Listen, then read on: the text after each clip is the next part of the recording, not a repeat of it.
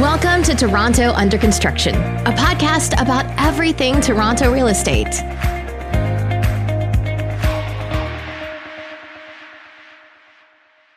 Welcome to Toronto Under Construction, a podcast about everything Toronto real estate. I am your host, Ben Myers, here with my co-host, Steve Cameron. Steve, I've been checking out LinkedIn lately. You're basically you're making hires every single day. What's going on there at the Cameron Stevens shop? That's a good observation. Yeah, we're actively growing and hiring, and it's pretty exciting times. We've made a few strategic hires in the last 3-4 months. I assume you're referring to our latest originator, VP Origination.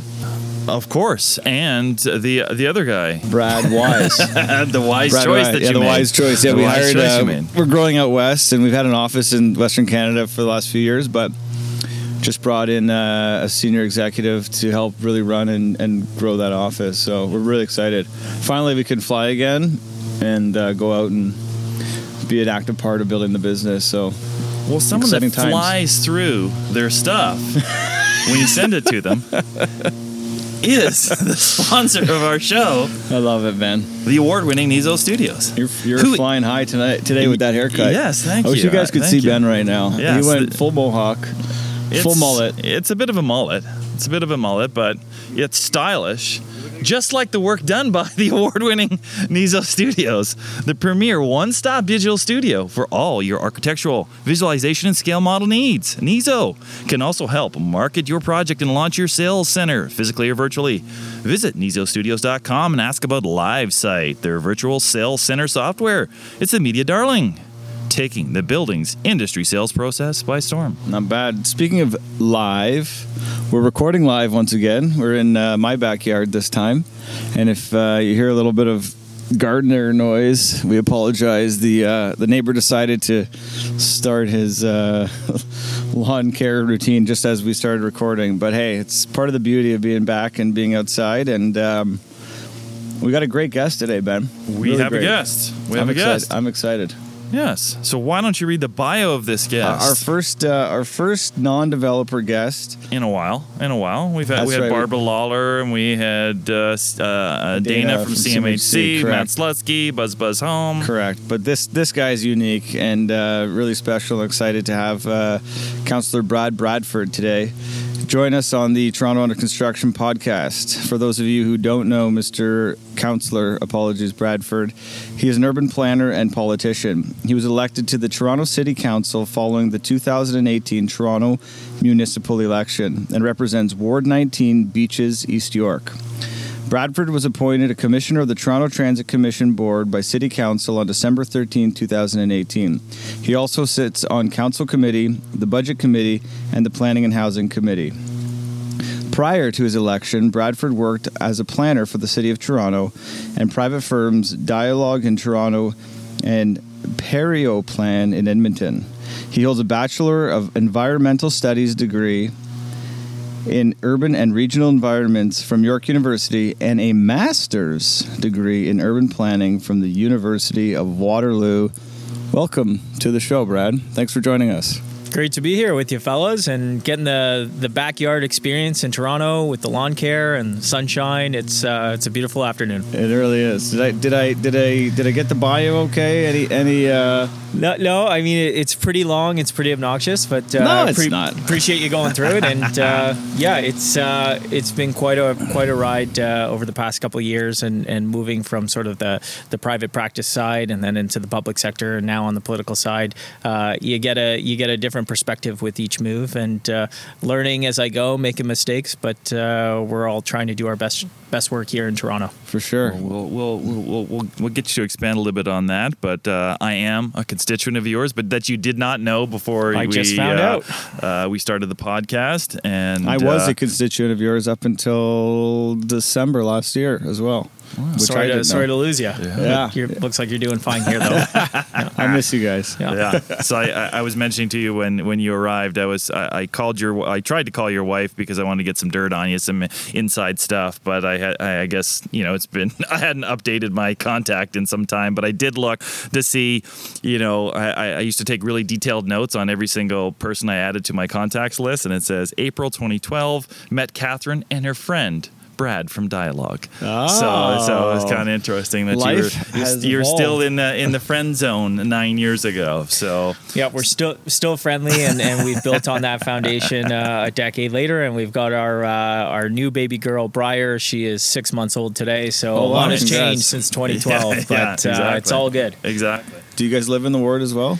Yeah, we're kind of right around the Danforth, Woodbine, Maine, Stevenson Park for those of you in the East End. So it's an area experiencing a lot of change. It's a great neighborhood. Lots of folks really involved in the community. That's what really attracted us to it in the first place. Like many young folks, I'm 34. People looking to kind of settle in Toronto. We were looking across the entire city, 640 square kilometers. There was no particular jurisdiction that we wanted to be in, but we went out on a Thursday night, took the subway out, landed at Eastland Park, and they have a spectacular market there by the Danforth East Community Association. You saw the music and the families and all the vendors, and we just said, you know what, let's turn off all the other listings in the other areas. Let's focus on landing here, making a life in the East End. And I think it took us like 6 months because this was back in 2016, I think. So it was always challenging to get in. So you moved into the ward prior to being the counselor. Oh, yeah. So Yeah, you, like so you were that- a Ward 19 guy prior to being a Ward 19 guy. Well, Nice. I think at that time it was would have technically been Ward 32, and there was a lot of chaos around the last municipal election, and then it was Ward 37, and then it became Ward 19. So a bit of a genesis there, but I certainly didn't have my head in that space at the time. So why don't we rewind it then? So you've got your master's degree from Waterloo. Sure. You're ready to go start the career. Hold on, I was like asking, were you born and raised Toronto? Hamilton, Ontario. Hamilton. Yeah, a little down the Queen Lizzie way there, and All right. Toronto is relatively new. I can't With that beat it. hat and those shoes, I was like, this guy's from Hamilton. but- Yeah, that's right. True enough. True to form. Yeah, bike. I like it. Yeah, I couldn't. I'm not that guy who's gonna say, "Oh, I've been in Toronto my entire life, born and bred." That's not the case. There's been a bit of a journey, Okay. but I think that reflects a lot of Torontonian stories and why the Absolutely. city continues to be so attractive to so many people, and people want to come here. Guelph, Ontario. Guelph, Ontario. Oh, love That's where I'm Guelph. from. Yeah. So was your first job at this company in Edmonton then? Well, so that was that was a bit of I was out there for 5 months or so during grad school. And the interesting thing about Waterloo, alma mater, great program for planners, but they have a very robust co-op program for the undergrads. So at the time when you're trying to gain experience, you're actually competing with, fourth year students who frankly have way more experience and hands-on stuff working in consulting or development or municipalities.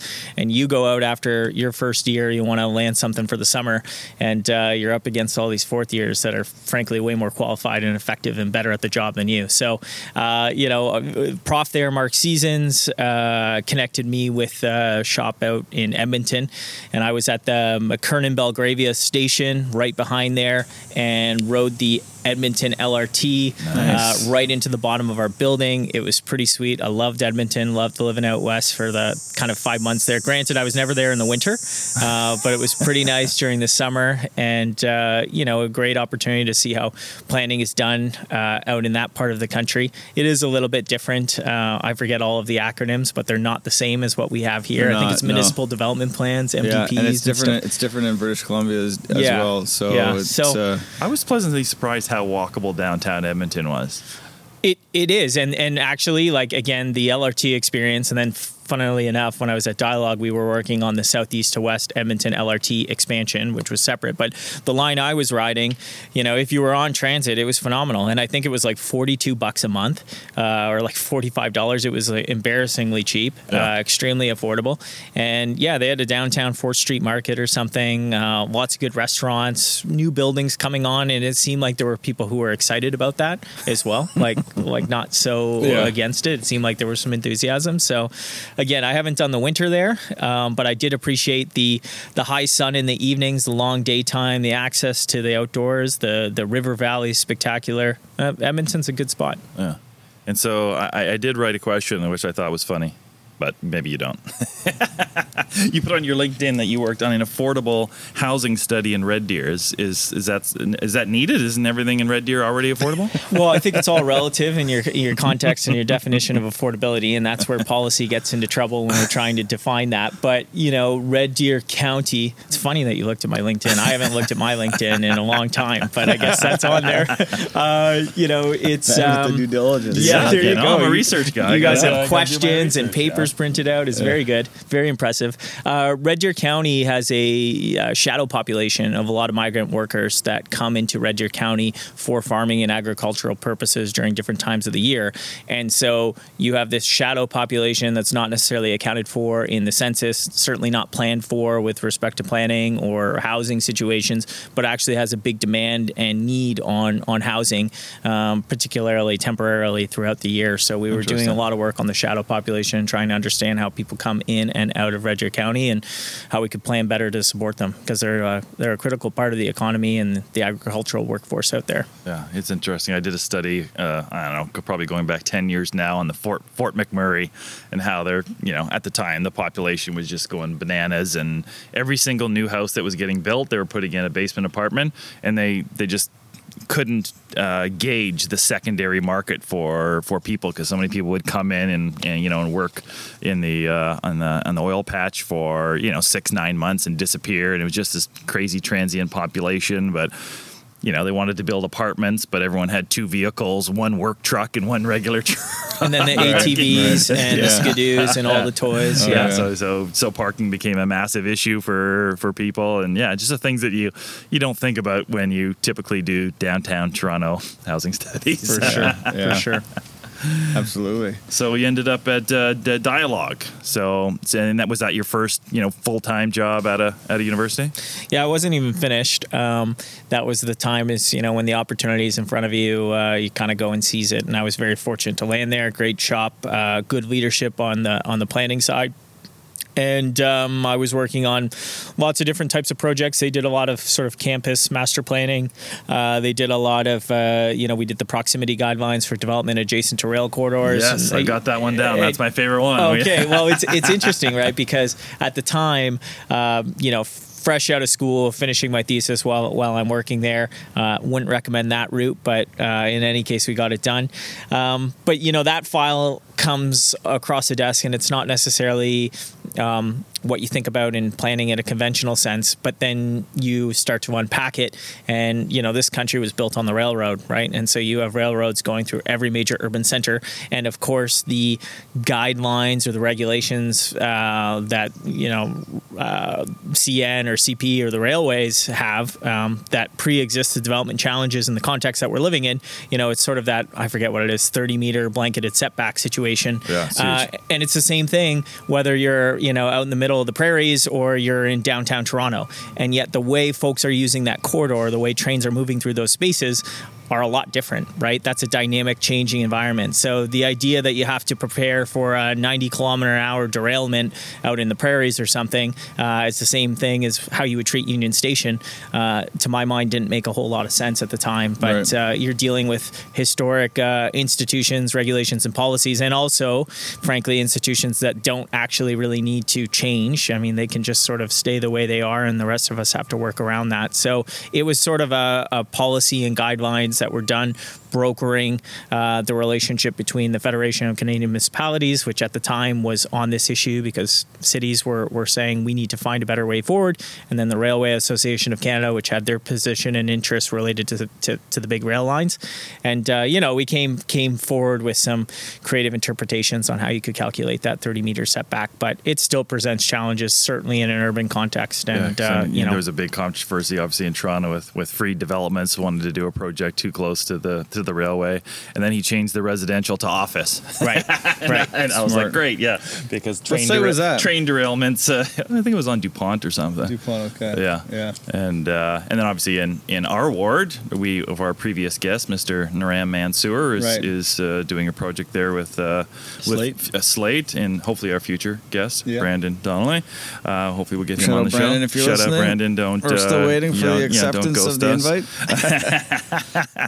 And with the Metro links there, and because the the options for homes project that's there is pretty far back from the street, right? So I'm hoping that behind the scenes you're working on a solution that can get some more housing to our wonderful that Danforth Go seems to be having a lot of interest, action, development, whatever you want to call it.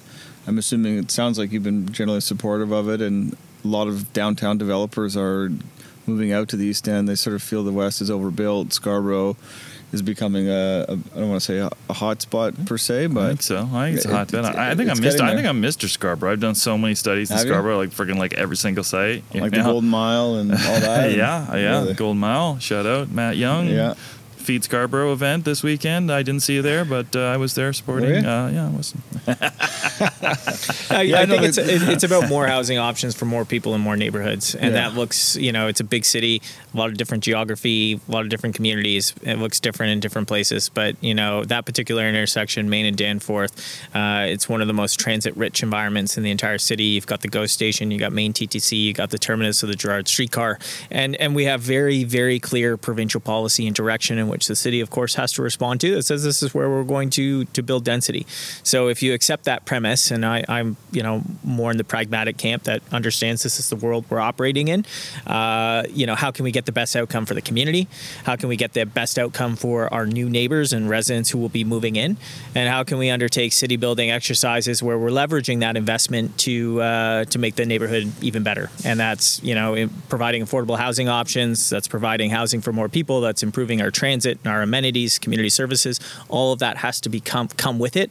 But I think working from a place of collaboration, we can better position ourselves to unlock those shared mutual goals, and that's what it's about. When we approach development in Beaches East York, and certainly at that particular intersection. So I have so many questions on that, but before we get too far ahead of ourselves, I am curious about the transition from the public sector, or sort of from the private sector to the public sector. And Ben wrote a couple of these questions, and one of my favorite ones on here was why did you become? What was it? I don't know where it is on here. It was worded so. Why would you possibly become a politician? Yeah, why would you possibly become a politician? And I sent that to Ben. I'm like, you really gonna ask that? He said, absolutely. Yeah. We joke, but seriously, I mean, how did you move from City of Toronto to deciding you wanted to be a politician? So after Dialogue, I went down to Boston, Massachusetts, was doing some community energy planning, which is really recognizing the inherent connection between how we do land use and what the energy demand is going to be on a community. We know when we build dense urban environments, we have more opportunities to do community energy planning. We can use different technologies, make it more efficient. We also don't have to depend on cars. You can walk, all that sort of stuff, the promise of cities. I was doing that for 3 years. I came back to Toronto. I was working in the chief planner's office at the City of Toronto on the civil service side, and that was my first time being on the civil service side of things. And, I guess I was there for a few years, and working in stakeholder engagement, working within the division of city planning, which you're all familiar with, and seeing politics up close, but from a civil service side, I think it raised a lot of questions, as it does for probably a lot of the listeners, as it does for all the residents and neighbors I talk to in the day-to-day work.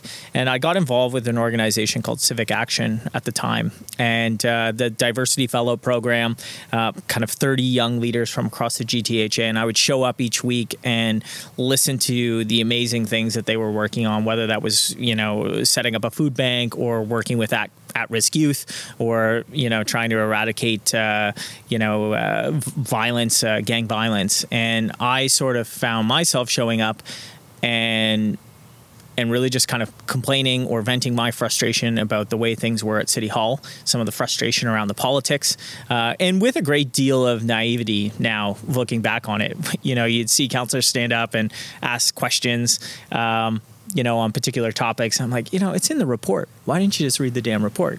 And now in hindsight, that, of course, you're asking the questions to elicit a response to make a point. But I was frustrated, and I didn't think that we saw this sort of generational leadership. We didn't see generational voices represented on that council. Certainly, there's a need for more diversity. We need to do a better job with inclusion here in the City of Toronto, and our council at the time when it was 45, 44, and then it was going to 47. It certainly wasn't overly reflective of the city that we live in. And it's even less so now that there's 25 of us. But that was sort of I don't want to say it was a catalytic moment with Civic Action, but it was a sort of slow burn where I was reflecting on the work I was doing, wondering how I could create more impact. And I decided, it's one of those moments, stop complaining about it, put your hand up and try and make it better. So without having any experience in politics at all, without, I've never been a member of a party or done any of that sort of stuff, I kind of stepped into the fray, and a lot of people said, what the hell are you doing? Like, my bureaucrat civil service colleagues, like, are you fucking crazy? Yeah. Like, and I just really didn't appreciate fully the challenges, the bumps along the way, how vicious it was going to be, in a campaign, but then now that I'm in the job, the vitriol, but also the opportunity to create positive change, in particular between those ward boundaries of Coxwell and Vic Park, the amount of things that you can accomplish. If you have steadfast determination and you're not going to be moved off that mark, you can really do a lot. So I don't know if I would have run knowing now today what I knew then. I don't know. And it's really impossible bliss, to right? say. That's what they say. Yeah. But, and then you start getting into all the party politics and the coalitions of support and, all of that stuff that I had not working in my favor at that time. And again, it was the naivety of like, well, shit, I'll just work really hard. I'll knock every door. I'll just go to every door and talk to everyone and win the votes. And, I think there was maybe 36 or 37,000 votes cast in that election, and we won by 288. So wow. It was tight. Oh. And, I was kind of a mess on election night going through that and the emotions of it. And it's less about like, losing, and it's more about letting the people down. No, it's you're concerned about letting the people down who have, believed in you and put so much of their time, talent, and energy into making this happen. Right. And you ask a great deal of your family and your friends and your volunteers. And so that's the risk of losing. It's not really about you. It's about letting down the people that you love. And fortunately, we got through it, and here we are in the job. Can I ask a little bit of a naive question? Just sort of, I've always been interested, but like, how does those first, what are the first steps in terms of putting your hand up and saying, okay, I want to enter this race? You got to pick, I assume on the municipal level, I don't know if you're picking a party per se, like you are provincially or federally, but then does someone have to like quote unquote hire you?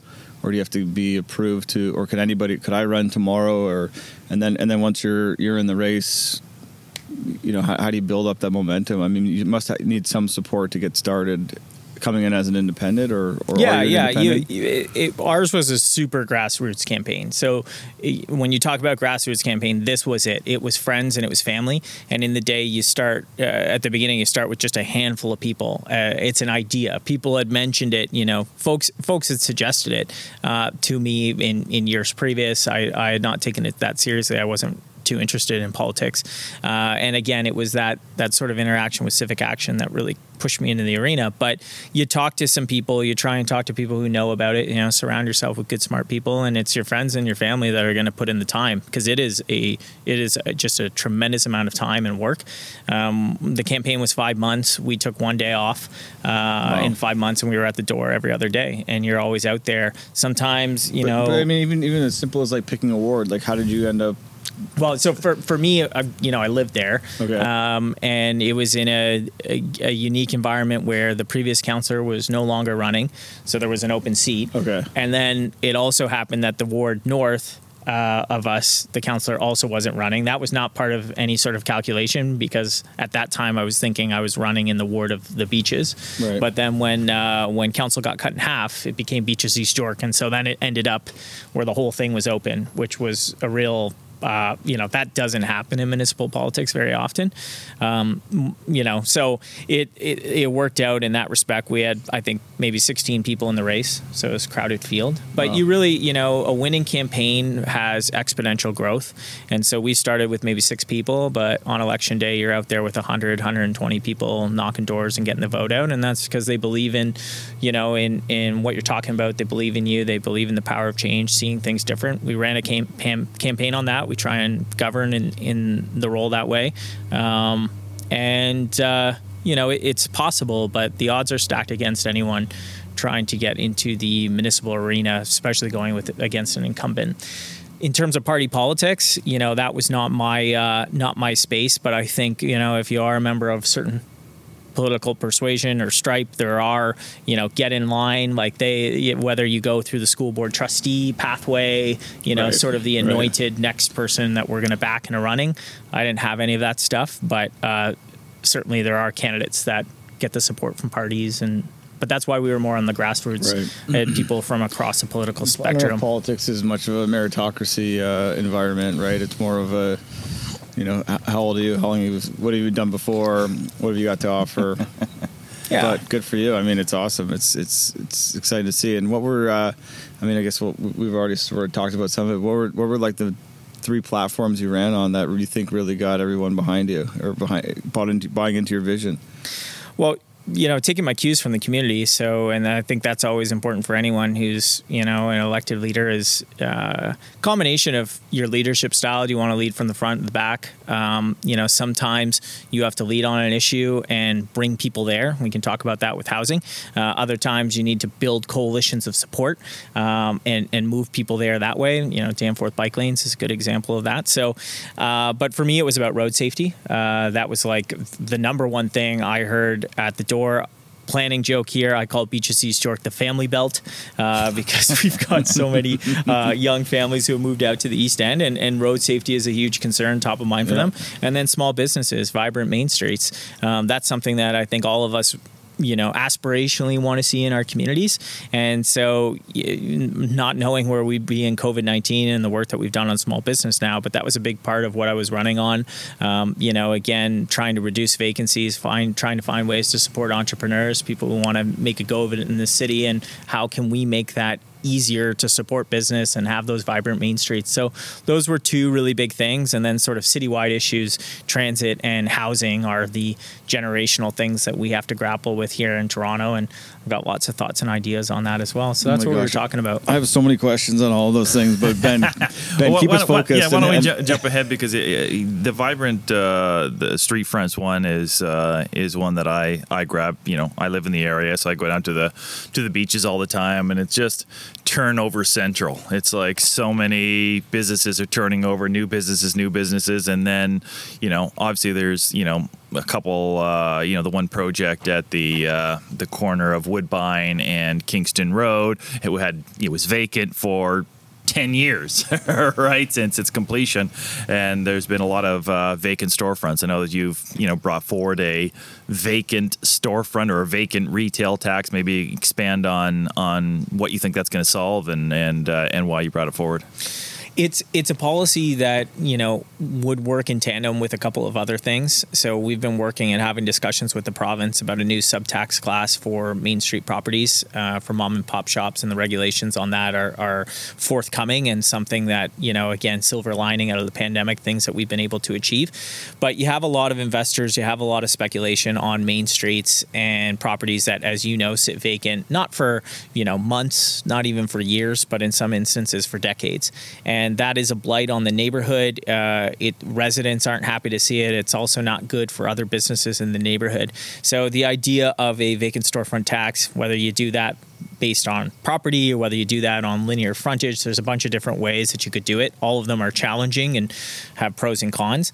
But municipalities like San Francisco and stuff are moving forward with this, and they've seen positive results, that it's starting to increase tenancy. And again, increasing the motivation, if you will, to find a tenant and get them in there, not just sitting on it, for 5 years, 10 years. And you got to do it in a smart and sensible way. We are certainly not trying to penalize mom and pops, who might be in between tenants. So you got to think about the timeline on which you would roll this out and how you would do it and where the exceptions are, but really go after folks. And I can name a bunch of specific properties, on Queen Street or Kingston or O'Connor or Danforth, where this is the case and the properties have just been vacant. You have absentee landlords, numbered companies, folks that you can't get a hold of. What's the incentive for them to keep their space empty? Well, it's interesting. You talk to different folks, and there's different reasons for it. Some people just have a price that's outside of market comparables and what the spaces are going for in the area. Other people are not necessarily interested in bringing in a tenant and doing the upgrades to the space that would be required. There's accessibility requirements now. All of that's changing with respect to AODA requirements and things like that. So, I think it's different in different instances. Maybe they want to keep it vacant to assemble different properties, things like that.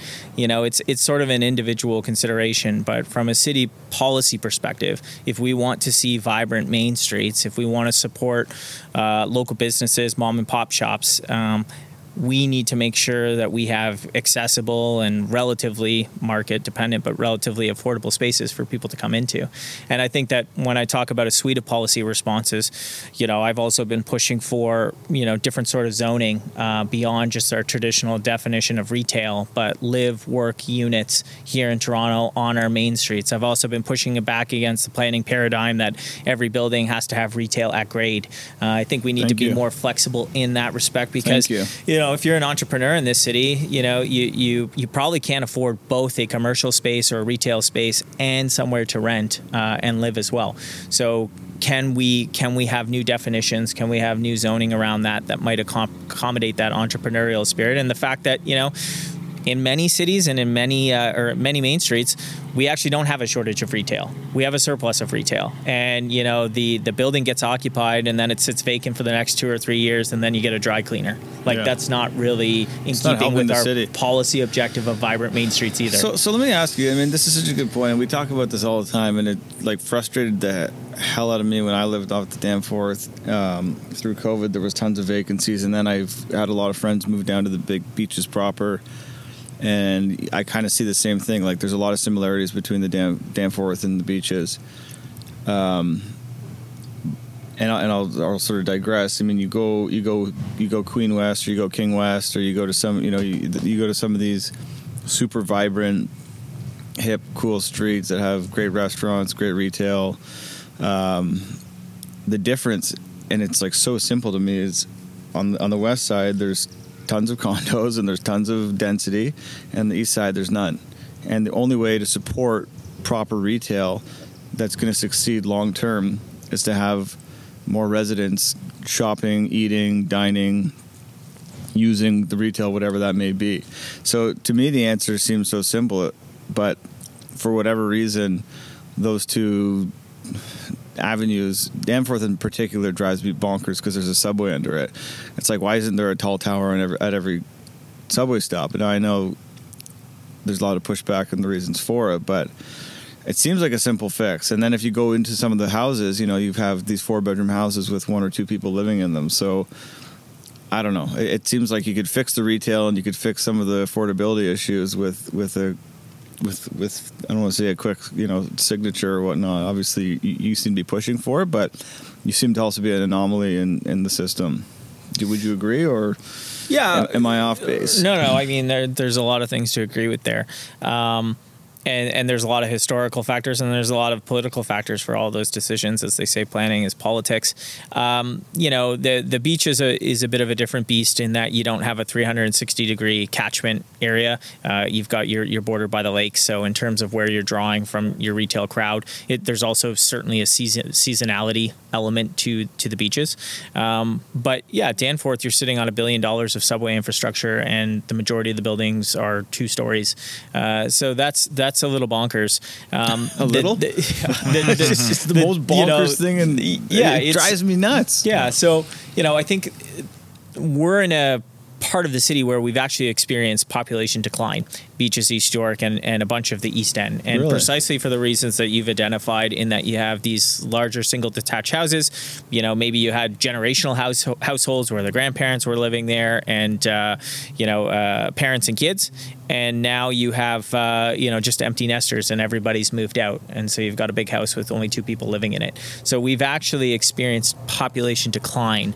And that's a product of our housing stock. That's a product of our planning policies. That seems crazy in a city that seems to be attracting, I don't know, like 75,000 to 140,000 immigrants a year. It also pushes back against the conversations that you always have with neighborhoods about, well, how are we going to, be able to accommodate the services? Like we actually have population decline. So when we talk about, stormwater, sewage capacity, things like that, even school capacity, I think a lot of our schools are you go to a place like Seacourt and they have 11 portables. Like there is a school capacity challenge there, but For sure. in a lot of places with population decline, it's hard to understand the premise of those arguments that things like stormwater or sewage cannot accommodate additional growth. So, we're going to see more density on Danforth, and again, the provincial policy framework articulates that. We are undertaking our municipal comprehensive review to bring all of our policies into conformity with all of that stuff. That will drive the density and growth along a place like Danforth. Also those are challenging lots. You've got those shallow lots, and we can talk about our mid-rise requirements, our mid-rise guidelines, and how we treat a 8-story building pretty much the same as a 60-story building, and how impractical and challenging that makes it to unlock mid-rise. We've talked about mid-rise and avenue development for a decade in the city of Toronto, and yet very little of that has materialized. So I think we ought to be speaking with the folks who are building it, understanding what the challenges are, and then creating a policy and regulatory regime that responds to those challenges. I'll tell you what the problem is. with mid-rise. Sure. There's a couple problems, and this is just, it's so obvious. First of all, if you want to incent developers or anyone to build a 8-story, it should be as of right. It should be a 6-month planning process. It should be, here's what I got, here's what I want to do, make sure the building looks and conforms within the neighborhood, and put it through the process. But these guys are buying land, then they have to go through a 4-year process, the same as, like you said, a 60-story building, the same process to get a tenth of the square footage approved. It's just crazy. And on those tight sites, on the mid-rise buildings, your one delay or one mistake or one cost overrun from eroding all of your profit.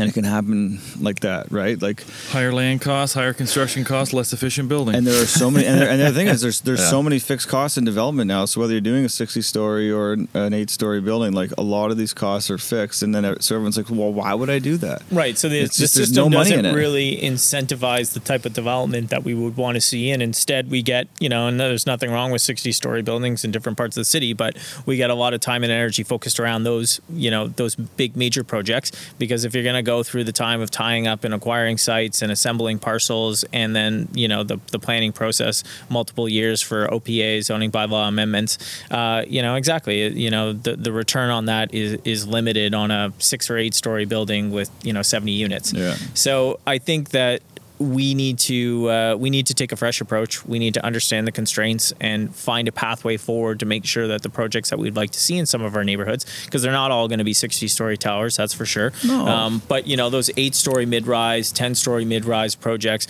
on a street like Danforth, how can we support those from our planning process to make sure that we get good outcomes first and foremost for the community, but also a product and projects that people can build. Mm-hmm. And we've been kind of at it for a decade now, and we haven't seen this prolific, unleashing of mid-rise across Toronto. You just haven't seen it. We can talk about our mid-rise guidelines till the cows come home, but until there's a process in place that works for more people, I think it's going to be a very slow uptake. I think the answer is it has to be.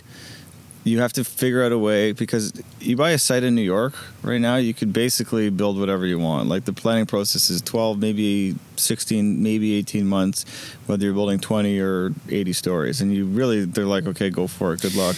Here, now, like the red tape to get anything approved, every developer in the city sees it. And I'm on the lending side, so we do a lot of land financing. So the guys have assembling their site, and they're like, okay, we're going to have our approvals in 18 months, and you just like laugh. You're like, okay. And here's where the politics. Sure here's where the politics comes in, though, is because there's a reason. I'm speculating. I don't know the answer to this, but like, why haven't we updated our zoning bylaw? We do it site by site because you have councillors who want to have their hands on the reins for a site-by-site zoning bylaw approval process. And so we update Toronto zoning bylaw on a site-by-site basis rather than doing as of right. And I know, city planning, will point to parts of Eglinton, and they will point to parts of St. Clair, and it is also just a tremendous amount of work to do that. So I'm cognizant of that, but I think the politics of the city and having a ward councillor system has lended itself to, politicians that are very reluctant to, trust in staff, trust in the process, let go of the reins a little bit. They want to be hands-on, and they want to make sure that they're at the table on every single site-by-site zoning bylaw amendment. So I asked my friend Mark Richardson if he would give me some ideas for a question, and he said yes if I would ask this. Why does every good idea that comes to council, where we can see examples that work in other cities, example being laneway housing, street patios, garden suites, require a long staff study or a pilot program before City Council will even consider attempting it in Toronto? Well, it's a good question, and I think the short answer is we're a big city, 3 million people, and a lot of different views. And so as frustrating as the incremental nature of things can be in a city like Toronto, and certainly we can point to other jurisdictions and say, bike lanes, like, fuck, we know bike lanes work, just build them. Okay. And that's true, and that feels good, and you can post it on Twitter, and everyone's going to smash the like button. But the reality is there are a lot of different views and perspectives. Me. Yeah. We'll get to that. There's a lot of different views and perspectives, and I think it goes back to that comment about leadership. Sometimes you have to lead on an issue and be out in front of it and show people where we need to go. Other times you have to build coalitions of support. And so, I don't know when this podcast plays, but on Thursday, I'm launching a live music on patios pilot in Beaches East York. And, we've never done that in the city of Toronto, permitted live music on patios. I'm sure I will hear from a lot of different neighbors who think this is a terrible idea. But also going back to creating vibrant main streets, supporting artists, supporting local businesses, and in the moment that we are right now, we need to be more aspirational as a city. We need to ask more of ourselves. We need to push ourselves, and we've seen government move at light speed during the pandemic. It's been an opportunity to try things out differently. So, but the reason it's only in Beaches East York, and actually I have two colleagues who are joining me in the crusade here. So it's in 3 wards. But the reason it's not across the entire city is my colleagues weren't there. They're not there for it. And why would you want to do that? Your inbox is going to blow up. You're going to have a lot of headaches. You're going to have a lot of complaints. This is contradictory to our noise bylaw. The zoning doesn't permit it. All of this is true. But that's not something that they want to take on right now. So I will carry that water. We will do it in Beaches East York. We will ensure it's a success, and we will build the model, and then we will roll it out across the city. Same thing with the Missing Middle pilot that I'm bringing to Beaches East York, and the infamous R zoning and RD zoning in Toronto. We're going to tackle that together. And again, it's my way of leading on issues that I'm passionate about. Kind of stepping out on it, putting my neck out there, so to speak, but, ensuring that I put in the time and effort to make sure it's successful, build the model within my ward boundary between Coxwell and Vic Park, and then building something that we can transfer across the city. So it's slow and painful and frustrating a lot of the time, but pilot projects can also make things better. We've seen the city move forward on things, hasn't necessarily gone well, and then you have a, really violent political backlash. You can point to the Jarvis Street bike lanes as a great example. Those went in under one administration, and then you had an entire mayoralty campaign, really focused on ripping those things out, or the vehicle registration tax, and you have this vicious backlash, and it moves the other way. So there is something to be said. When you move too fast and too hard on something, you can lose support. And if you don't have the support of the people, it makes it really hard to get things done. So I think that's why Toronto, we never want to be first through the wall. First person through the wall always gets a little bloody. That's not us. It is a incremental city and has been for a long time. And as frustrating as that is, I think we can still get to good results and get things done. It's just slow and frustrating. Nice. So, Steve, you had a question about cycling. Brad, you rode your bike here. You're a big-time cyclist. Not a question. Steve, are you one of those old guys that drives their car everywhere, even like the convenience store? I cycle. I bought a road bike. I love biking. I do it all the time, and I have no problem with bike lanes. My question, or my qualm. Is this like a constituency question now? Is this? I'm not sure. I'm not even sure how to phrase this. I get frustrated with the amount. Okay, it's not a walkable city. It's like you go to Manhattan, it's a very walkable city. The transportation is unbelievable, and I have a lot of friends now living in New York, and they don't I guess they may have one car, but a lot of them don't have cars. They don't need a car. Unfortunately, the way that the city is spread out from the west to the east, north to the south, it's not a walkable city.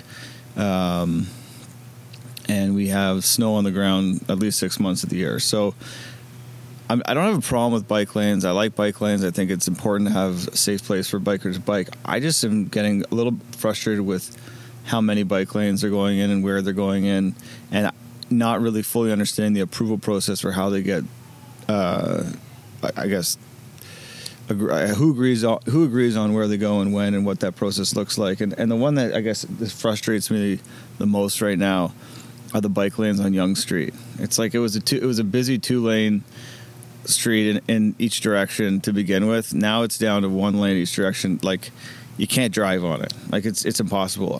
From Rosedale Station to Summerhill Station takes 30 minutes to drive now. And I'm just like, okay, who approved this and why here and why this? And why can't we, we have the bike lanes on Sherbourne, which are amazing, and I use them all the time. I literally used to go up and down them every day when I lived downtown.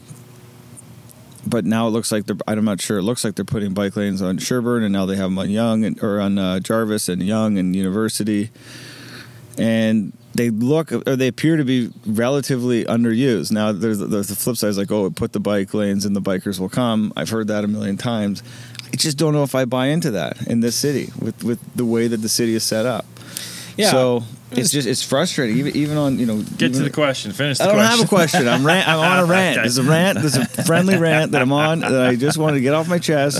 And well, I'm glad this is one of those friendly rants, because I normally get the really unfriendly rants. I'm not like, because again, I'm not anti-bike lane. Like when I lived at Broadview and Danforth, I'd jump on the bike lanes and ride to Yorkville. It's great. I think to answer the initial question there of who approves these, how do they get there? We've got a 10-year cycling network plan. It's all articulated in that network plan. Bureaucracy, the City of Toronto, we got 1 million plans, and then we take our time implementing those. And then more recently, we've taken a 10-year plan and we've made it a 3-year implementation plan. So those ones that have the highest best case use case scenario. But who's doing who's so it's transportation services staff, and there is who's on that? I mean, do those guys? I mean, it seems like it's just a bunch of bikers who are on it. And they're like, we ain't bike lanes everywhere. It's fucking street. We got a fucking bike lane. And it's funny because I'm like, I don't want bike lanes. Because I would push back and say that sometimes we you put bike lanes on the DVP and ride your bike everywhere. Then you won't have to worry about it because there's a bike lane on every street. I can't ride my bike everywhere. It just does not work for what I do and how I do it. And most people, I think, as the city is growing, we have to move off of the antiquated notion that you're going to get across the city in 15 minutes. It's just we're too big, as you said. The geography here is 644 square kilometers. The idea that it's 1980 and you can just hop in your car and zip across the city, it's a bit of a fantasy in the world that we're living in today. And I'm not saying that's a good thing or a bad thing. I'm just saying this is the world that we are. And it's going to get worse. And I have accepted that. If you want to live in the city, you need to accept this congestion, which I'm not. And then the other thing I'll add is bike lanes generally get built where you have political leadership, or maybe you wouldn't call it leadership, but you have politicians who want to support bike lanes. So that tends to be downtown councillors, and then as you move further east, I would be sort of kind of more on the extremity of where the bike lanes become viable. But these things are identified. We're building a network which is north, south, east, west, which is why connections like Yonge are important. I used to live at Yonge and Eglinton, as many of us in the Toronto pilgrimage have. And I would ride from Yonge and Bloor up to Yonge and Eglinton, and it was pretty shitty. It was always tight 2 lanes, traffic moving at different speeds, people cutting in and out, of course, ingress, egress, all the different businesses and buildings along the way. And now, it's funny because the cycling community would tell you that's a substandard shit bike lane. So I always talk to cycling advocates. Yonge Street bike lane? Yeah, because they're complaining about the standard of the bike lane. I was going to say this is what's frustrating. Being a cycling advocate on council. Are you a cycling advocate? Well, I think so. Yeah, I think I've been pretty clear, campaigned on it, pushed it real hard, and have delivered it. But you're dealing with advocates who are rarely satisfied with what comes forward. They say it's too slow. To Ben's comment earlier, why are we piloting it? We know bike lanes work, and so they're pushing hard, and there's a role for that. But the reality is they're often underwhelmed and unimpressed with what you deliver, and then everybody else in the city hates it. So this is why you don't get politicians who are big on bike lanes, because it's a losing issue. Why on earth did you possibly want to become a politician? Well, it's like you can't even make the people you're trying to make happy. So this is it's a tough spot to be in, but I think you just you believe that you can take the job and make a difference for a particular moment in time. It is as hard as I find this job, and I struggle with it, and sort of the mental health toll on myself and my family. It is hard, and it's a lot harder than I thought it was going to be. And I think through the pandemic, the vitriol and the intensity and the divisiveness of the society that we're living in right now has only gotten worse. But you do look at the things where you can move the needle and create the kind of positive change that you're all about. And optimism is a force multiplier, and you try and stay positive. And there are so many people focused on tearing things down, but you got to look to community-led change. You got to look to people who are about building things and focus on that. And if you dedicate your headspace to looking for the wins, looking for the opportunities, how you can make this city that we all care about better, that kind of keeps you going. But if you spend too much time in Facebook groups or on Twitter, it's not great. It's not a great space. I don't mind bike lanes. I like the Danforth bike lanes. I'm actually have an appointment to take my bike in so I could actually ride it, because I never rode it before because I just didn't feel it was safe. I think the Danforth looks a lot better the way it is. I didn't like driving on there and people would pass you on one side and in and out of parked cars, and it just wasn't a safe street. It wasn't a fun street to drive on, and when I'm going downtown, if I'm driving, I give myself a lot of extra time. Most of the time I take an Uber, and so I can do work on my phone. I can edit documents. I can do work on my phone. I give myself the extra time. And, I take the GO and take the streetcar and take the subway when I can. So I'm not bothered by it. Okay, I got another question. I do have to laugh at the people who think that you can do everything on a bike. That is the one thing that I laugh at. Someone's like, "Oh, I put a trailer on the back and I did grocery shopping for 2 weeks." I'm like, Amazon? Yeah, the Amazon deliveries are in cars.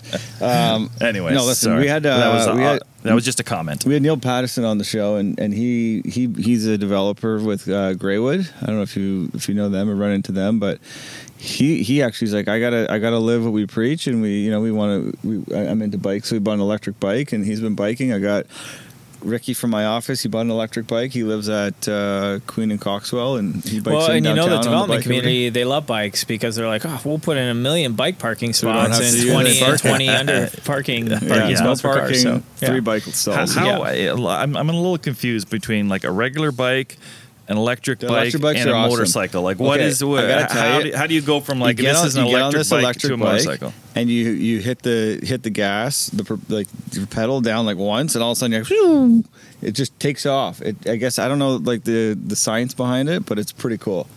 It's really cool. But let me ask you another question as we digress into this is office hours now. This is office hours. All right. So there was this whole I hate Twitter, but I love it because it's just. I hate it. I just hate it, but I'm glad that somebody likes it. No, I don't. I hate it too. It's just so dumb because you just can't win. And people are just looking to pick a fight with you, especially the people who don't have their name as their name or their picture as their picture. Sure. Those people love to say whatever they want. They're so tough. I told you I have a road bike and have done the road cycling before. And one of the great loops that all the cyclists do is they go to High Park and they do the loop around High Park, and then they go down along Lakeshore, up Ellis. There's a little loop, and then you go back. But you get going in High Park, and you are going probably you're going 35. You can get going to 40 kilometers an hour. It's fast, and you got a big pack of bikers going. So now they're handing out speeding tickets in High Park to cyclists. Yeah, really? And I actually, being one of them, I totally see both sides. It's extremely dangerous. There's kids running across the street. These guys are whizzing by on their bikes, some cases over 40 kilometers an hour. And now the cyclist community is all upset that they have to follow the rules of the road. And one of my qualms with cyclists as a driver is they can break all the rules, but if you hit them as a driver, it's still your fault. and you kill them, like you're the one who's going to jail probably, not the guy who probably cut you off. So I'd just like people to obey the rules. okay, so my question for you, Mr. Counselor, is where do you stand on cyclists and the rules of the road? Like I assume everybody needs to obey the rules of the your road. politician answer. That's not a political answer. That is the law. However, it is about who is vulnerable and the vulnerability. And certainly, I have never seen a cyclist hit a car and kill the driver. No, but have you ever seen a cyclist stop for a stop sign? Yes, I have. I have not. And I've also seen. I have, and I do myself. I'm not saying I've never ran one, but I do, and I've also seen lots of drivers, like kill people, literally fucking kill people, and pedestrians and cyclists and vulnerable road users, and the onus is on the person driving the 2-ton vehicle to not kill somebody. And if that requires a little bit more caution, if that takes a little bit more time, the onus and the responsibility on them is to not run somebody over. Yeah. Even if somebody is, letter of the law, rolling a stop sign, it still doesn't give you the right or make it permissible to run them over with your vehicle. And so I don't like these arguments of like, well, fuck, the cyclist should just, obey the rules. And like, people shouldn't jaywalk, and, drivers shouldn't speed. Like everybody should be obeying the rules. You're right. But the onus of who is going to die in a collision the onus is on the person driving the vehicle. It doesn't mean that in a courtroom, somebody's at fault or not at fault. It's just like, I don't want people dying on the streets in Toronto. And I agree. I know you agree. I'm just sort of speaking to like a bit of like the hypocrisy. I hear it a lot right? on Twitter, and I hear it because I was reading on Twitter. I'm like, this is a no win. This is a no win. Like I'm in my mid 40s. I got 3 kids. I drive slow. I know that there's cyclists, there's kids, there's all these types of things, and I just wish people would obey the rules regardless of what you are. If you're a car, drive below the speed limit. If you're a cyclist, be a cyclist. Don't be a pedestrian and a cyclist. On the right? sidewalk. You don't drive on the sidewalk. Yeah. You don't turn here. You don't turn there. And the other thing, like even I drove here today, which I normally wouldn't have, but I did drive here today coming up Jarvis with the construction. He always drives. There's they're doing construction. There's giant trucks on either side, and then someone like runs right out. And I'm not driving fast. I'm driving below the speed limit, and it's just like, Dude, you got to walk 10 more feet to cross at the crosswalk, right? And this coming back to bike lanes, the police ticketing in High Park and that stuff frustrates me because I have a lot of constituents who talk to me all the time about the speeding on side streets, the speeding on Kingston Road, all these sort of things. And we're out at 6 a.m. when the only people in High Park are cyclists, and we're hitting them with infractions for rolling stop signs. Like I would rather see those resources, just personally deployed elsewhere. I agree. Again, speeding traffic, speeding cars, speeding drivers through our neighborhoods where our kids are playing and there are vulnerable road users. That's where I think we should be directing those resources. Way too many cars going through red lights. Way too many that's cars my speeding. personal opinion. Right. We don't tell the police what to do, but I think it gets back to that. We need to build a city with infrastructure for all users, and it works best when we demarcate that space. Right. You as a cyclist, me as a cyclist, we all feel more comfortable in a separated bike lane. We all feel more comfortable with generous pedestrian space and sidewalks, and intersections that are designed to facilitate crossings in a safe and clear way. When there is confusion, that's when we have trouble. Anyways, I appreciate you accepting my rant, and I commend you for getting what you got done. It's like the nicest rant I've ever heard. Yeah, it's okay. fine. No, I mean, listen, you've done obviously a good job. The bike lanes on Danforth, I was opposed when they were building them, but it looks good. The street patios look good. It was great to be able to go to all the restaurants during COVID and actually have a meal on the patio. Yeah, I hope the patios stay. I hope they stay too. And that actually goes back to the comment about Yonge Street. I haven't gone to any of those patios, but it looks like all the restaurants are set up, so they're sharing that former car lane with bike lane restaurant. Totally. So, it is the Cafe TO program and Active TO kind of combined together to create a street that has more business opportunities for our restaurants, more space for people. If anybody complains about the live music on the patio, just I'll take that call. That's crazy that someone's anyway. Well, we'll see. Well, let's jump back into a little bit more housing then, I guess. Let's digress back. Okay, so we have an affordability crisis obviously in Toronto. We had the multi-tenant housing rooming houses. Legislation and policy come up to provides cheap accommodation for least affluent residents in our city. And so why is this illegal? Why are they illegal in so many parts of the city? That just doesn't make any sense to me. Well, I guess the illegal nature would go back to our sort of amalgamated bylaw city approach of different boroughs coming together with different policies. And you can find all of those sort of Easter eggs in our zoning bylaw across the city of like, this goes back to the zoning when this was East York or whatever. But this conversation in Toronto is not a new one. It's been going on for decades. And as you just said, we have a housing crisis, multi-tenant units and rooming houses are among the most affordable options for people when they come to Toronto. I know when I finished my undergrad at York University, I lived in one of the quintessential rooming houses on a street called Aldwinkle up in York University in the Village. And there was like 10 rooms in it. And that would be an illegal sort of rooming house situation. But it was a really important, affordable type of accommodation for me at that point in my life. And there were a lot of problems with it too. And so this is my case and argument for why we ought to be providing a pathway to conformity, providing a pathway for enforcement and regulation, and why we need to roll this out across the city of Toronto, because it's not safe for tenants the way it is right now. So we need to listen to tenant experiences, and it's also not great for neighbors. And it's a nightmare for our bylaw enforcement unit because they don't actually have the policies in place, to be able to consistently enforce this. So to my mind, this is a policy whose time has come. It's long overdue. And the reason it hasn't happened to date and how you saw it deferred at council last month is strictly a matter of politics. I don't dismiss anyone's concerns. I understand those concerns. But those of us in political leadership positions need to take the time to, either lead by stepping out and bringing people along, or taking the time to build coalitions of support. And certainly we've had a long time to build coalitions of support on this.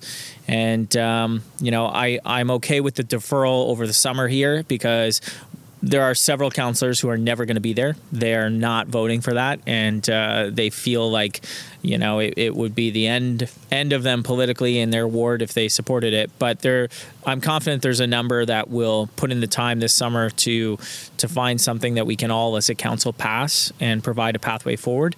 And again, it's about providing affordable housing options for people in different communities, making it safer for tenants, making it better for neighbors, and providing a pathway to conformity. That is what this discussion is about. And to just keep it in the shadows and pretend like it doesn't exist, like that's bullshit, right? Like it does exist, and it doesn't exist in a way that works well for anyone. So we need to build a policy framework where, we recognize that this is a part of our housing strategy and the continuum here in Toronto. And make it safer for the people who are living there and make it better for the neighbors who are adjacent. Makes sense. That's a good answer. Steven? I actually didn't even realize that. I had no idea. Actually, it's a good question, but the answer is very informative. I didn't realize that was something that you're dealing with. Let's bring it back maybe to the real estate world and the development. We have a lot of developers or future developers who listen. But one question we want to ask is, how can the real estate development community be better partners with the city and vice versa, so that each new housing development doesn't have to go through a painful multi-year process to get approvals like we talked about? But is there a way, I guess, another way to word it, is there a way for the public and the private worlds to collaborate and make this?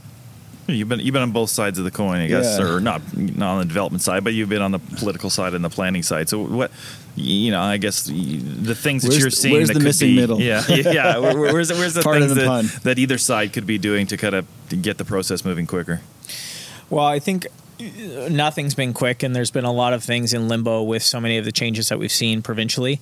The notion of the CBC community benefits, the new framework around PMTSAs, all of those changes that frankly have, undone the planning regime that was put in place by the previous government and changed it. That's the right of the province to do that, of course. But just like transit, when you come in and rip up a plan, it doesn't allow us to move forward expeditiously. It causes delay and reworking of things. So, that stuff, the city has to respond to those provincial changes.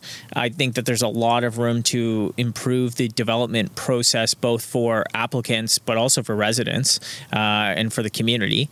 And, the city has come forward with this new Concept to Keys office that sort of is in charge of overseeing the development process, soup to nuts, and reconciling comments from all the different commenting partners. You can have conflicting comments from heritage, urban design, planning, and forestry.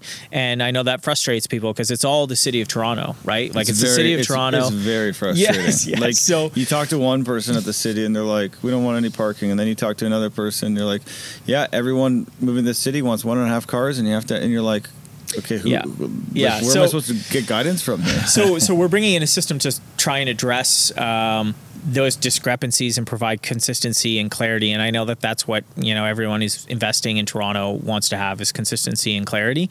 But also on the development side, I think there's an onus to, it's not just about doing the bare minimum.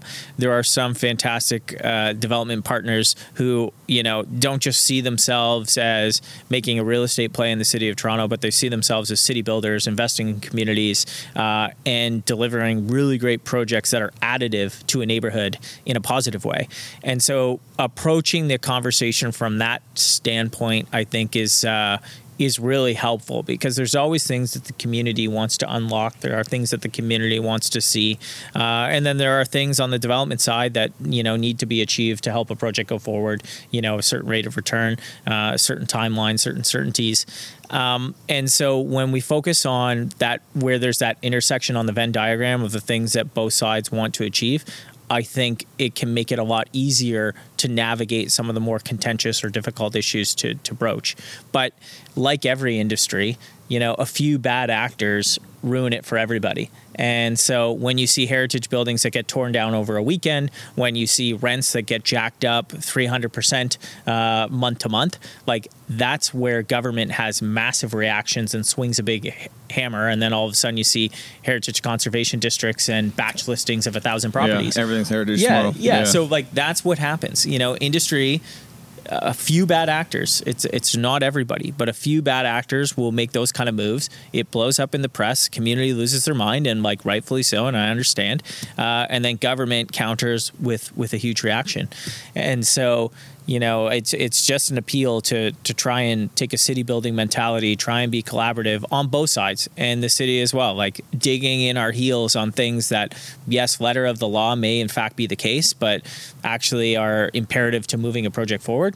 If it just ends up in fights and arguments and delays and everybody ends up at the board, that's not a good outcome either. Right.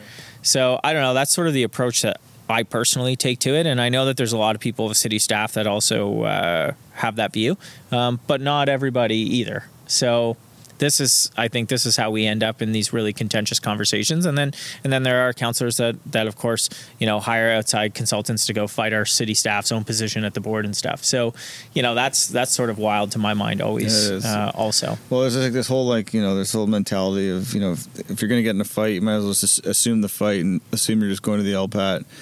And I don't know, that attitude to me just seems so contradictory to like what we're trying to do. And you talk about city builders, I would say every single one of our guests who's a developer, like they're at their core, they're good people. They want to do good for the city. They're either born and raised or have moved here and love the city, and they want to add to one of what I believe and they believe is one of the greatest places to live in the world. And no one wakes up in the morning being like, I want to screw everybody and I want to, I don't know, I want to ruin the city. Like, that's not the goal. The goal is to make this a better place to live with more housing that's more affordable, that's more attractive for immigrants and I guess just the general population. And I don't know, it's just frustrating to hear like the other side. But I do hear you, like there's one asshole who's done that, and that's now affected everybody. Yeah, and there and that's not just a development. That's like every sector out there. You know, you could point to banks, you could point to pharmacy, you could point to grocery stores. Like name me a sector that doesn't have bad actors that then something blows up in the media and becomes a big problem for everybody No, else. I know. And then the other flip side of it is there's bad actors probably in the city too. There's probably people who just like hate development. They're NIMBYs at heart, and they're like, I don't want any more development.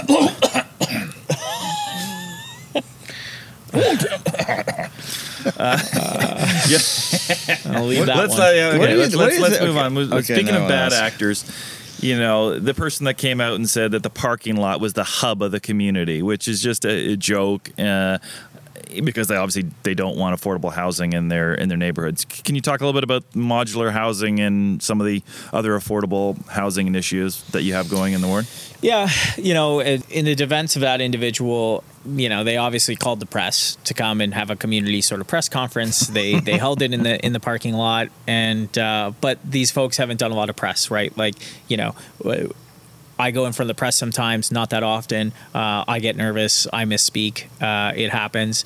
And certainly someone who's just from the neighborhood, he obviously meant to say the park is the heart of the community, not the parking lot. But then all of a sudden, he's the subject of urbanist memes, and it kind of blows up on Twitter. Yeah. Is that what happened? I didn't even hear that story. So not okay, great. That makes sense. Yeah, not great. But did he later admit that that's what he meant? Yeah. I think it was it was understood, but that is a great example of a project coming forward, the communications on it, and the city, like, we have to own that. Like, they were horrendous. And we're already fighting an uphill battle when it comes to housing. We're fighting an uphill battle when it comes to supported modular housing, and it's a tough site. It's a site with a lot of contentious things, whether we're talking about parking, and people laugh, but everybody, in this space knows that parking can be extremely contentious. We're talking about, high needs clients who are going to be moving in. We're talking about a type of housing forum that doesn't look like anything, around the single detached and semi houses that it's going up on.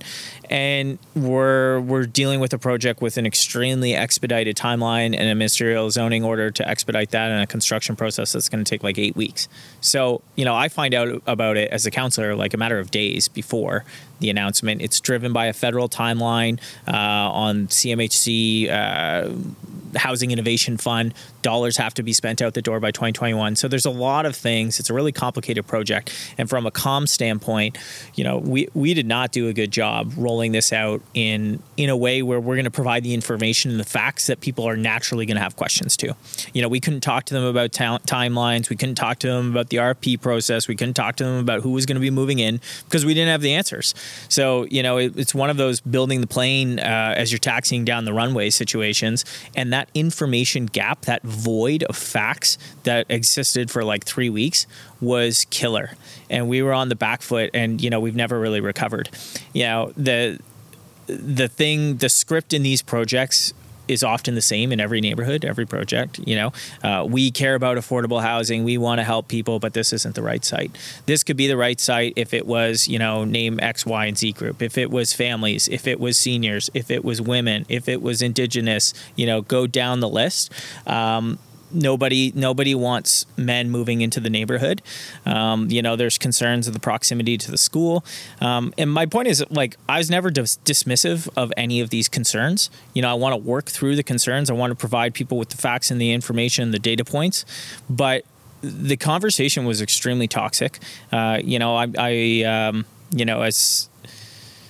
As we've moved through it, you've seen how the community has changed their tone. The Facebook group that immediately appeared and had hundreds of people join, it was first called Stop the Mod being modular.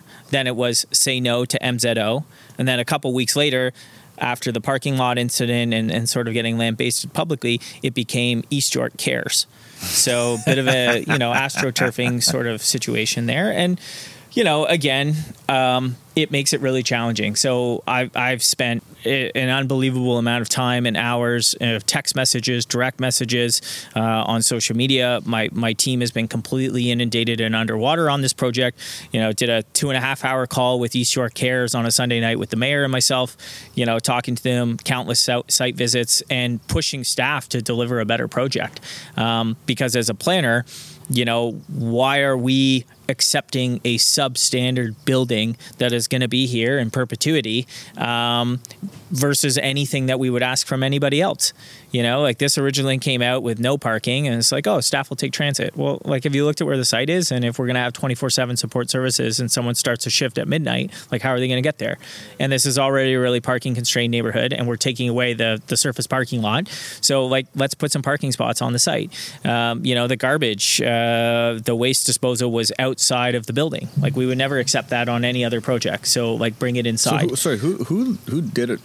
Who did this? Like, what is the building? So it's a modular, federally run program. It's federal dollars. But who's the builder? Like, who's actually physically building? Are they sourcing they it? are prefab modular units. They're built out in Grimsby. Okay, I get that. But who puts them together? Who's running the project, quote unquote? So the city or the Housing Secretariat. So it comes from the Housing Secretariat, and here's where it goes back to, and you see it all over the city and all over the bureaucracy, the different silos, and people are very focused on their one thing. So for, you know, our housing secretariat, we're in a housing crisis. You know, we have people living in parks. We need to give them the dignity of a roof over their head and a front door and the support so that they can be successful. All of that applies. All of that is very important. They are singularly focused on 1,000 units. It's like we must deliver 1,000 units, and we have these federal deadlines. Everything else, you know, from a planning perspective or from a community perspective or a parks perspective, that's not their concern. They don't that's care. Sort of ancillary. We're gonna lose our funding if we don't build 1,000 units. Yeah. But who passed it? I mean, why wouldn't it go through the same process? I guess that's what you're asking or saying. Well, and so, you know, myself and Councillor Fillion, who's been dealing with one in Willowdale, you know, we've had to roll up our sleeves and be extremely hands-on. And again, this was not something I had budgeted in my work program on things I was going to do this spring, right. Or staff time. It's a tremendous heavy lift, and you're carrying a lot of water. And you know, there are people who will never get over this. There are people who moved out of the neighborhood, and people literally say, like, you know, I'm going to have to sell my house, etc. You hear that all the time. People actually did. Yeah. Now, the good thing is we have a proof point that projects like this don't tank property values, as you know, they're all trading for over $1 million. Right. So, but the point is, it's extremely contentious, and you don't want to have projects where people feel like they have to literally move out of the neighborhood. I don't think that that's a good outcome. And I think the way that we do this needs to be more thoughtful, more, you know, we have to be steadfast in our commitment to deliver supportive housing. Like we absolutely have to. And in fact, we've spent too much time building shelters and not enough time building housing.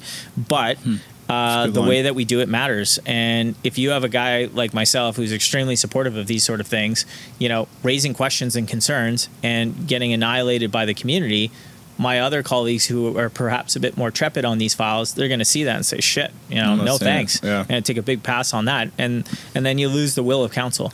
So there is an onus on city staff to make sure that we do a better job, that we hold ourselves to the same standards we hold anybody else to, and that we deliver these in a way that, you know, we can navigate the change in the community and the opposition that will always be there, but do it in a factual, responsible way. A lot of people inherently just have questions. They're not so opposed. Mm-hmm. They just have questions that, of course, anybody would have when something like this comes forward. But you need to work with them and bring them on side so that this thing can be success. And if we can't do that, it's going to be really hard to roll the balance of these out across the city of Toronto, and they're coming everywhere. It goes back to my earlier question, like the integration between the private and public sector, if they could communicate and get along and work together in a more cohesive fashion. I don't know. It just seems like, you know, like the public sector goes by the beat of their own drum, and the private sector developers call them, you know, they've figured out a formula to make quote unquote money. Like that's what they do, and they're very efficient, and they've got a good team, and they're focused, and they know how to navigate the process and the system.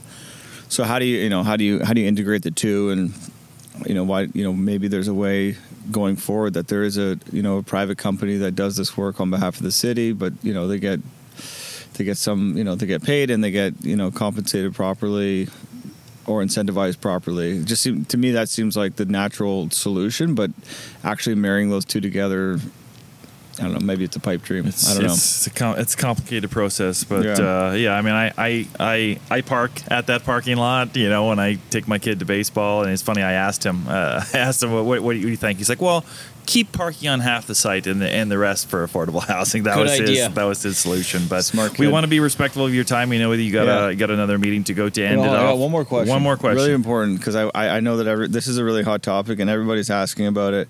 It's sort of like the biggest unknown or uncertainty in the industry, and it relates around inclusionary zoning. And I guess your opinion on inclusionary zoning, the way it's being rolled out, has been questioned in terms of the, again, involvement between the city and the developers working together to come up with what it should look like. It's like it seems like the pendulum has swung totally in one direction.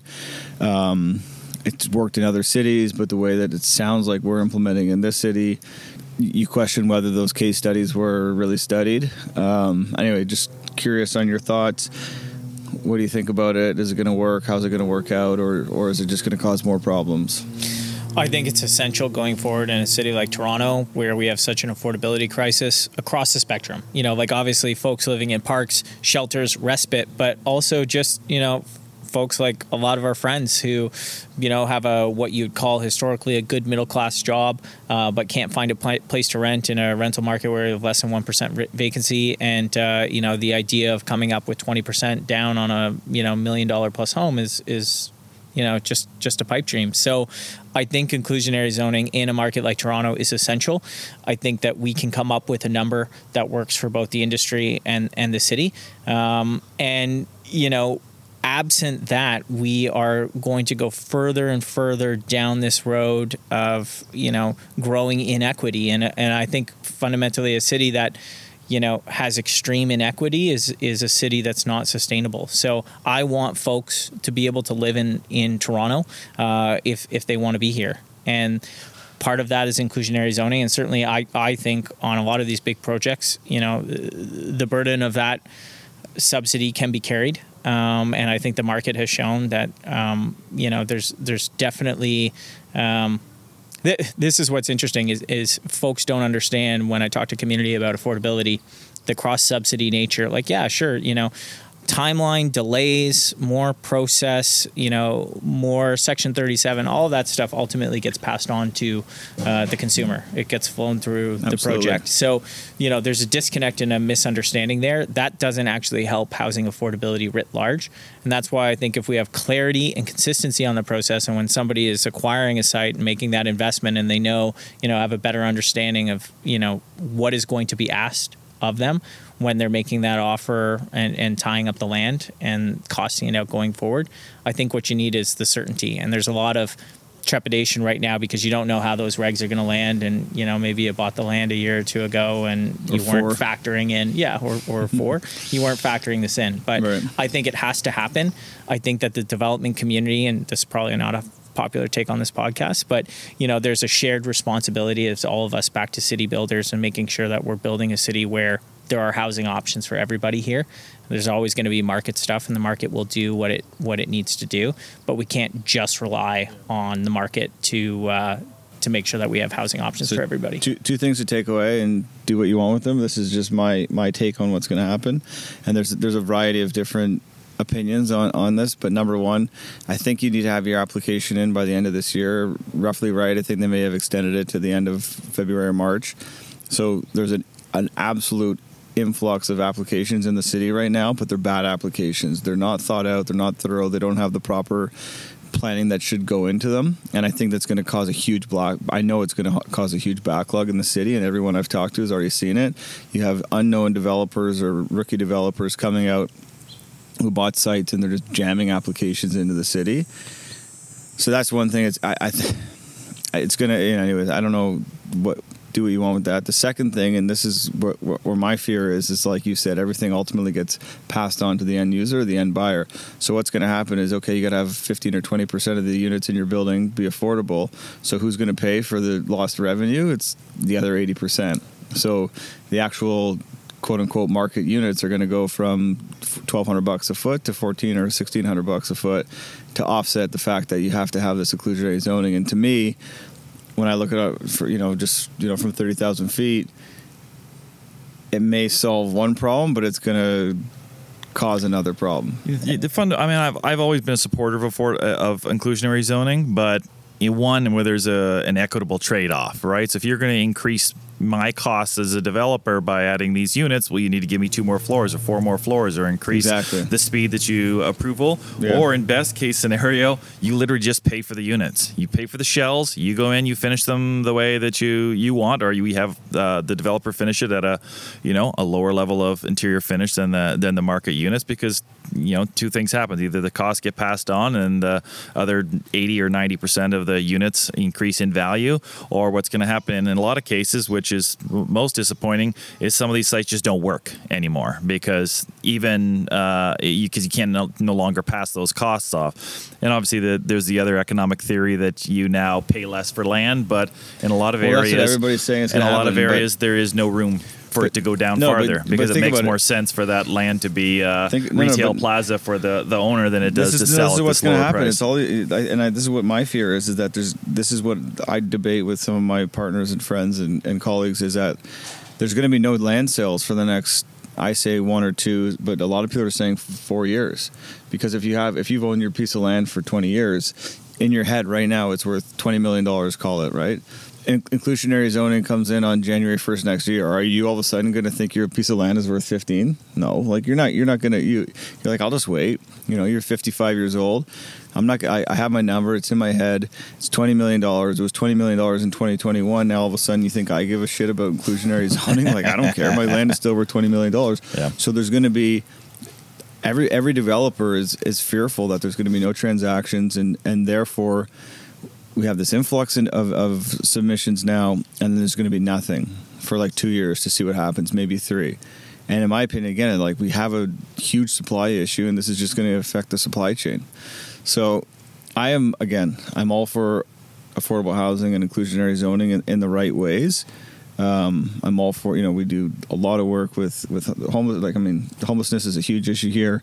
We do a lot of work with a number of different shelters, and the goal of eradicating poverty is sort of like one of our values as an organization.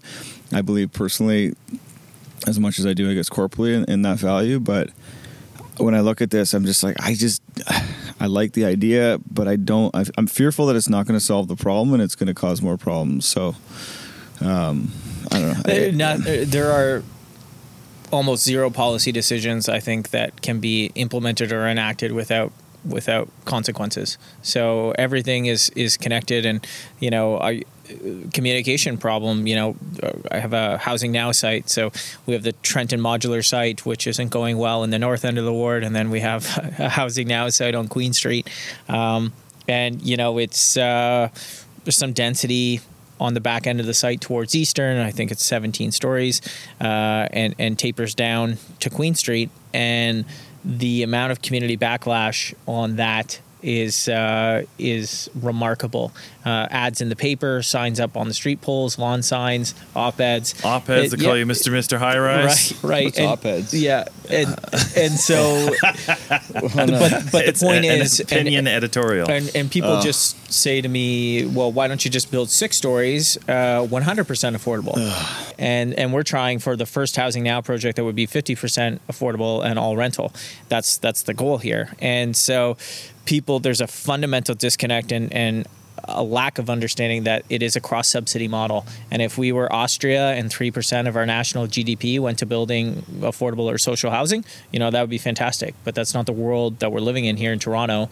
And so, there are consequences with all these policy decisions and trade-offs, and that's why it has to be done in consultation with all the different stakeholders in a really thoughtful way, because the last thing you want is unintended consequences that the cure is worse than the disease. And so we gotta be smart and thoughtful about it, but we have to do it. That's a good way to end off the questions. We don't want you to have to speed too much on your bike to go to your next meeting, so and get a ticket. All of a sudden, the podcast is gonna have to pay for the ticket. We'll cover the ticket. So we do a little rapid fire at the end.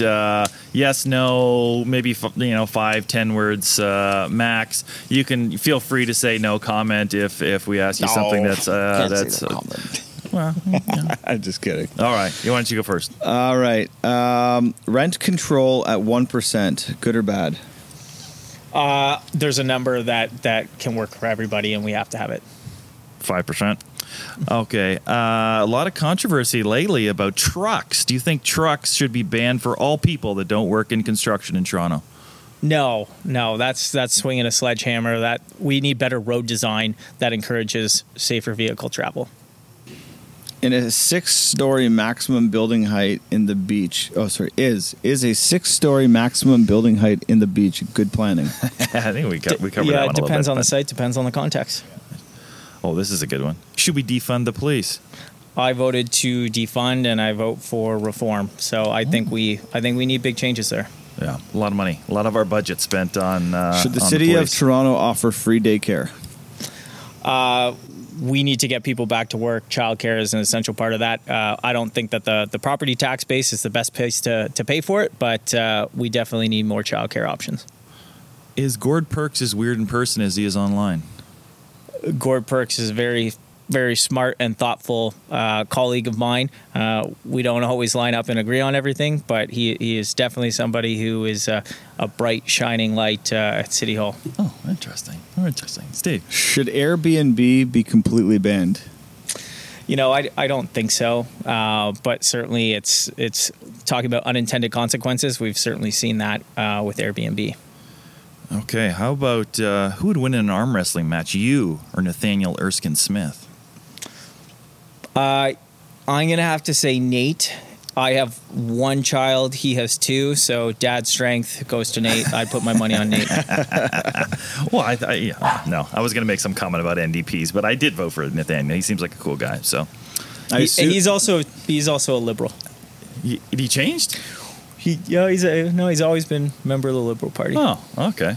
Well, I guess I haven't been paying attention to who I'm voting for. Going back to you just had a child, 6 months? 6 months today. 6 months today. Congratulations. How old will your child be when the new downtown relief line, subway line, be built? No comment. Come on. He'll definitely be old enough to ride it on his own, that's for sure. Should we have food trucks in the beaches?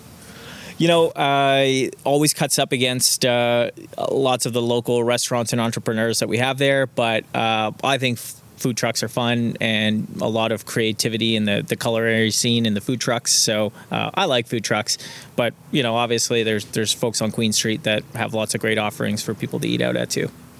Interesting. What That's your team will answer. win a championship next? The Toronto Maple Leafs or the Toronto Raptors? Maple Leafs. Okay, Yep, let me 2022. let me throw the Jays in there too.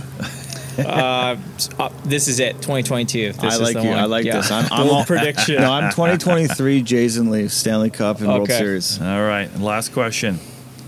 Do you have any plans to be the mayor of Toronto? I just have to get through the next year, and I'm going to run for office again in beautiful Beaches, East York, and just try and hang on day by day. Awesome. So if someone wants to find you online, what's the the Facebook, the website, TikTok? What do you got going there? Just punch it into the Google, Instagram, Bradford Grams, Twitter. I'm on there, but try and keep my head down. Facebook, find me in the community groups. Nice, I'm nice. around. I did look at your Facebook page to generate some of the comments. You're very, very active, keeping us all aware of what's happening. So, Brad, you're a very intentional guy. You are well spoken and thorough. You obviously care very much about your community, and I think the city's in good hands, and your ward definitely is in good hands with you at the reign. So, thank you for all the work you do, and thanks for being on the show. thanks It's for been coming. great to be with you guys, and next time we'll get you out on the bike. We'll have some fun. Deal. We'll right. bike to the microbreweries, and I'm buying. Beautiful. Okay. Thanks, guys. All right, Take thanks. care. Thank you.